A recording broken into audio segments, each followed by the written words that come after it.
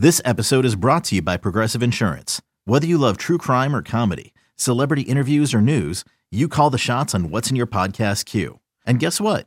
Now you can call them on your auto insurance too with the Name Your Price tool from Progressive. It works just the way it sounds. You tell Progressive how much you want to pay for car insurance, and they'll show you coverage options that fit your budget. Get your quote today at Progressive.com to join the over 28 million drivers who trust Progressive. Progressive Casualty Insurance Company and Affiliates. Price and coverage match limited by state law. Mother's Day is around the corner. Find the perfect gift for the mom in your life with a stunning piece of jewelry from Blue Nile. From timeless pearls to dazzling gemstones, Blue Nile has something she'll adore. Need it fast? Most items can ship overnight. Plus, enjoy guaranteed free shipping and returns. Don't miss our special Mother's Day deals. Save big on the season's most beautiful trends. For a limited time, get up to 50% off by going to BlueNile.com. That's BlueNile.com. This is the Fly the W670 podcast. This is season 2. It is episode number 9. We're calling this one Buck O'Neil, the Cubs' forgotten legend. We don't want you to forget to listen, download, review, and most importantly, subscribe to the Fly the W podcast. Segment 3, we continue our conversation about the Negro Leagues and about Jackie Robinson and the end of the Negro Leagues. Now, on April 15th, 1947, Jackie Robinson, at age 28, becomes the first African-American player in Major League Baseball's modern era when he steps onto Ebbets Field in Brooklyn to compete for the Brooklyn Dodgers. How did Jackie Robinson breaking the color barrier affect the Negro Leagues? Well, it's really interesting, even as you look at this jersey over this shoulder, the K and the C. That's the 1945 Kansas City Monarch jersey. Jackie is here in Kansas City in 1945. Playing for the Monarchs, which a lot of baseball fans to this day don't know. I think people think that Jackie just walked out of nowhere and started playing for the Brooklyn Dodgers. But his real rookie season was here in Kansas City in 1945. And he spent all of 5 months with the great Kansas City Monarchs. The legendary Hilton Smith, one of the greatest pitchers of all time, unsung because he was oftentimes on the same team with Satchel Paige, and Satchel's going to overshadow almost any and everybody. Hilton Smith had recommended Jackie Robinson to the Monarchs owner, J.L. Wilkinson. He had seen him playing military ball when Jackie was stationed at Fort Hood. And when Jackie is court-martialed from the U.S. Army, he wins his court-martial case.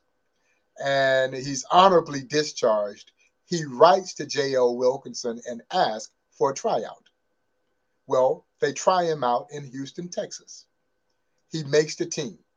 And as I said in my podcast, Black Diamonds, little did J.L. Wilkinson know he had just signed a man that was going to put him out of business, because 5 months later, Jackie was gone. And I got to know several of his teammates from that 45 season before they passed away. And when Jackie came to the Monarchs, there was no real fanfare in and around him. He was just another ball player trying to make the Monarchs team. And quite frankly, had the Monarchs had their full roster intact,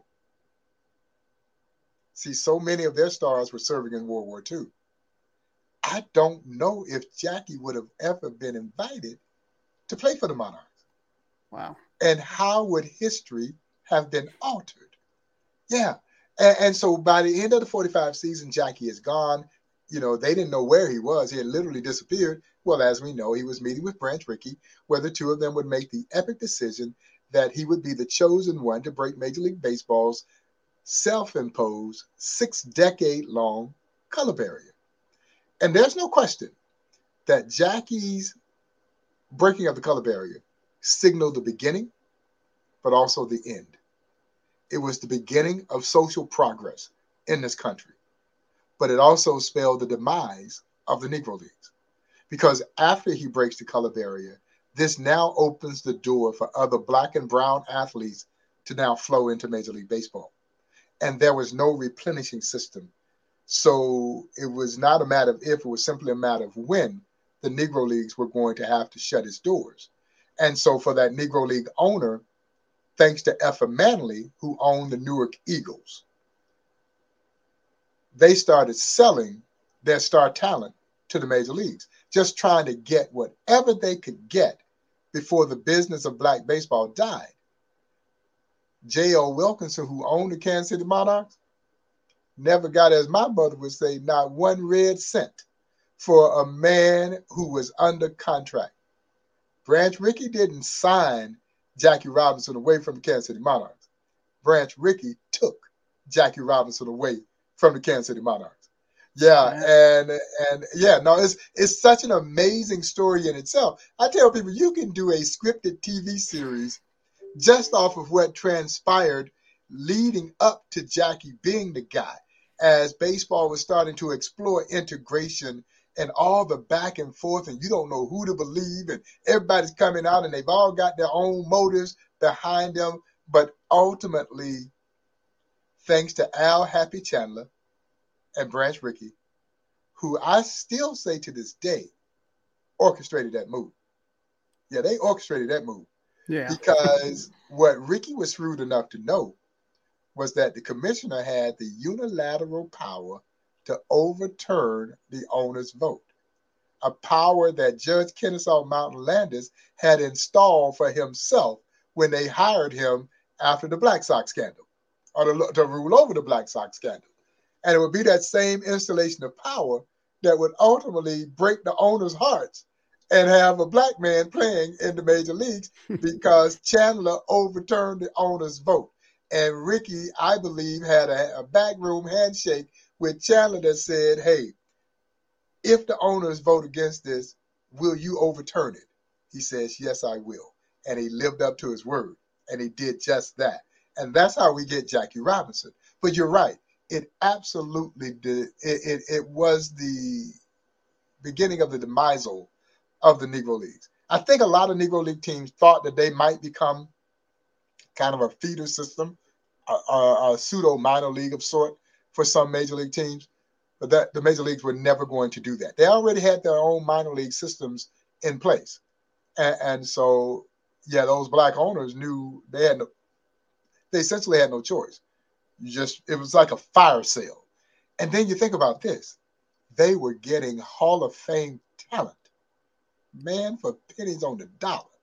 You go get, while J.L. Wilkinson never got paid for Jackie Robinson, when Bill Veeck came to get Larry Doby from the Newark Eagles, Mrs. Manley wasn't going to he came offering $5,000. And Mrs. Manley would write back to him and says, Mr. Veeck, now if Larry Doby was white, he'd be worth over $100,000. But if you think this $5,000 sum is fair, I guess I have no choice, because she knew too that she was not going to be able to fight these major league owners off. You see, blood was in the water, right? And the sharks were coming. And so she says, I have no choice but to accept this. And Bill Veeck, who had a heart for this, Bill Veeck writes back and says, okay, I will give you an additional $5,000. So he raised the ante to $10,000. And I will give Larry a $5,000 signing bonus if he makes the team. $15,000 for a future Hall of Famer. Unreal. Yeah. And then they were getting these other players for about the same sum. Hank Aaron, Willie Mays, Ernie Banks. They were getting about the same amount of money for guys who would become Hall of Fame players. But those Negro League owners were stuck between that proverbial rock and a hard place. So it's either sell or they were going to go anyway. So you were going to lose this commodity no matter what. And so they just kind of created a fire sale, tried to groom as many young stars as they could in hopes that they could sell them to the major leagues. And then the Negro Leagues would cease operations in 1960. Right. Boston would become the last team to integrate in 1959. And so Buck sees the writing on the wall, right? He sees the writing on the wall. And when the Monarchs were sold at the end of the 1955 season, he resigns, and Cubs general manager Whit Matthews hires O'Neill as a scout after, he was tasked with, scouting black high school and colleges and the Negro Leagues for talent. And one of the players that we're going to talk about next time you and I talk, a young shortstop named Ernie Banks. And Boy, oh boy, that like I said, we were going to talk about it today, and there's just so much to talk about with Buck. We couldn't get it in, so I'm excited to kind of continue this conversation with you. And next time we talk, we'll definitely talk about Ernie Banks. But I do want to talk a little bit about what you got going on right now. You have a couple of different things going on. Tell us about this new animated series that MLB has just put out. Man, I couldn't be more prouder of something that the museum had a role in helping develop, as I am with the new animated short series called Undeniable Stories from the Negro Leagues. This has been about 2 years in the making, where the museum has partnered with Major League Baseball, two animation firms called Invisible Collective and Martian Blueberry, to try and find a way to connect with a new generation. And I've said this on many occasions. Hey, it's Kaylee Cuoco for Priceline. Ready to go to your happy place for a happy price? Well, why didn't you say so? Just download the Priceline app right now and save up to 60% on hotels. So whether it's Cousin Kevin's Kazoo Concert in Kansas City, go Kevin, or Becky's Bachelorette Bash in Bermuda, you never have to miss a trip ever again. So download the Priceline app today. Your savings are waiting. Go to your happy place for a happy price. Go to your happy price, Priceline. It is important for any museum, particularly a history museum, and even more so a cultural institution like the Negro Leagues Baseball Museum, is that you try to establish relevancy. How can I connect to an ever-changing generation of young people? As you well know, Negro Leagues Baseball hadn't been played in over 6 decades. And so it's easy for a kid to say, oh, that was then, this is now. I've got to show them how now relates to then. And in some ways, then is but as close to being now as ever before. And so this story really does resonate on so many different levels, but I cannot wait for them to come to me. I've got to go to them. And I have to go to them in the modes and mediums in which they are accustomed to getting their information. So Right. to be part of this animated series, to try and engage young people around the history of the Negro Leagues and generate greater interest, is something that we always thought would be meaningful and relevant. And to see this first one released that we did on February 1st, subsequently one coming on February 8th, and the last of the 3 on, I believe, February 15th, is really exciting. And based on the reaction that we've seen on social media, everybody is feeling what we've done with this series. The first one, as you know, was dedicated around the women of the Negro Leagues. And that's eye-opening for so many people. It really is, and I encourage everybody to check it out. It's just such a great project.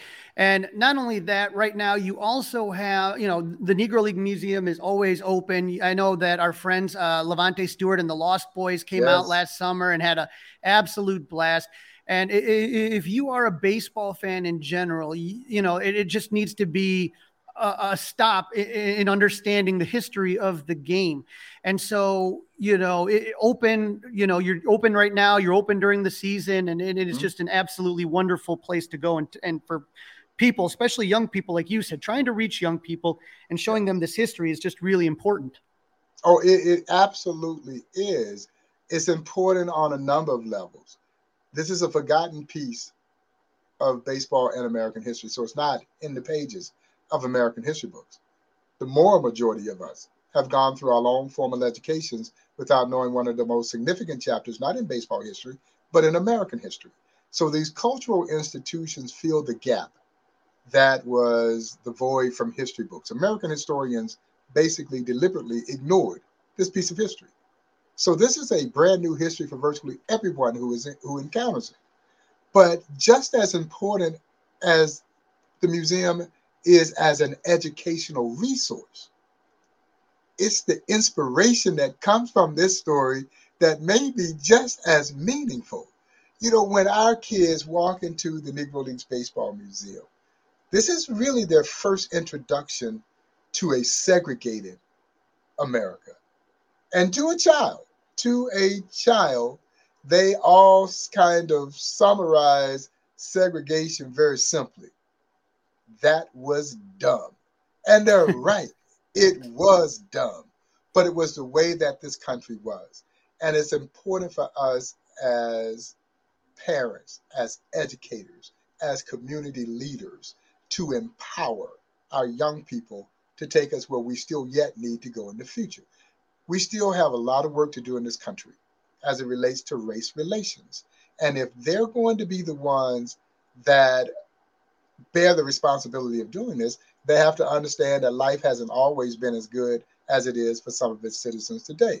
So the look on their faces when you learn that you could go to jail for sitting in the wrong section of a ballpark, going to jail for drinking out of the wrong water fountain and using the wrong restroom, and quite frankly, going to jail with some of the good things that happen to people. A lot of people lost their lives for breaking those simple societal standards. So what we've attempted to do at the Negro Leagues Museum is take very complex subject matter, segregation. It is difficult for us as an adult to understand, no less our children, and try to simplify it by telling it through the eyes of these courageous athletes. So by the time they walk away from this experience, I think what they walk away understanding is that what the Negro Leagues teaches us is really simple. In this great country of ours, if you dare to dream and you believe in yourself, man, you can do and be anything you want to be. Now, they dared to dream of playing baseball. They had no idea that they were making history. They didn't care about making history. They just wanted to play ball. But that's the spirit that drives the Negro Leagues Baseball Museum. And this month, our friends over at the Kansas City Royals and Royals Charities have made the museum available free of charge to any and everyone who wants to visit. And I have just absolutely, my heart is overjoyed when I see families coming intact, passing this history down, sharing this story from generation to generation. That is what makes it so special for me. But it's just such an amazing story because they didn't cry about the social injustice. This is not a woe is mine kind of story. No, no, no. These athletes went out and did something about it. You won't let me play with you in the major leagues? Okay, I'll create a league of my own. Yeah. And what's not to love about a story like that? Because that is the American way. Absolutely. And you know, I just want to thank you, Bob, for hopping on and telling us all this. People, again, can follow you on Twitter. What your Twitter handle again is? It's at NLBM Prez, Prez. Same username for Instagram as well. And if you want to follow the museum, is NLBM Museum, NLB Museum KC. Absolutely. And again, the other episodes of Undeniable are going to be coming out, and you have the podcast Black Diamonds. Bob, you know, I just think about everything that you and the late great Buck O'Neil did to make this museum a reality, and it's just so great, and that's why I wanted to have you on, and thank you so much for popping on. No, I appreciate it, man. It's an honor for me to kind of receive the baton from Buck and to walk in his enormous footsteps. You can't fill his shoes. You would be naive to think that you could fill his shoes. But it's just an honor to even walk in his footsteps, to try and keep something alive that he was so passionate about, and that was the Negro Leagues Baseball Museum. And so I thank everyone who continues to support us along this journey. And, you know, we're having a good time doing this as well. So, you know, it's just a lot of fun for all of us. It's a labor of love for all of us who are involved with this project. Well, thank you again, Bob, and we'll be talking to you soon. And as always, appreciate your time. Oh, anytime. Thanks for having me. Well, that's a wrap. Season 2, Episode 9 is in the books. Buck O'Neil, the Cubs' forgotten legend. Crowley, 53 days until opening day, and I know you've got your countdown on for spring training as pitchers and catchers are already, not officially, but they're already getting together out west, out in the desert, out in Arizona, which is also home of the Super Bowl this year. So a lot of celebrities and a lot of athletes hanging out in Arizona the next couple weeks. What's the Super Bowl? Sorry. We can't here, Crawley. Here's when you text me on Saturday night or Sunday morning, hey, can we podcast Sunday? The answer is no. Okay, big fat capital No. Okay, there will be no recording. Maybe on Saturday if it was during the day, but there'll be no recording Saturday night. And there'll be no recording on Sunday, possibly Monday. But we'll have a couple podcasts for you between now and the Super Bowl. And don't forget to follow us on Instagram and Twitter, FlyTheW670, on Facebook at FlyTheW, or you can email us at FlyTheW670@gmail.com. And go Cubs!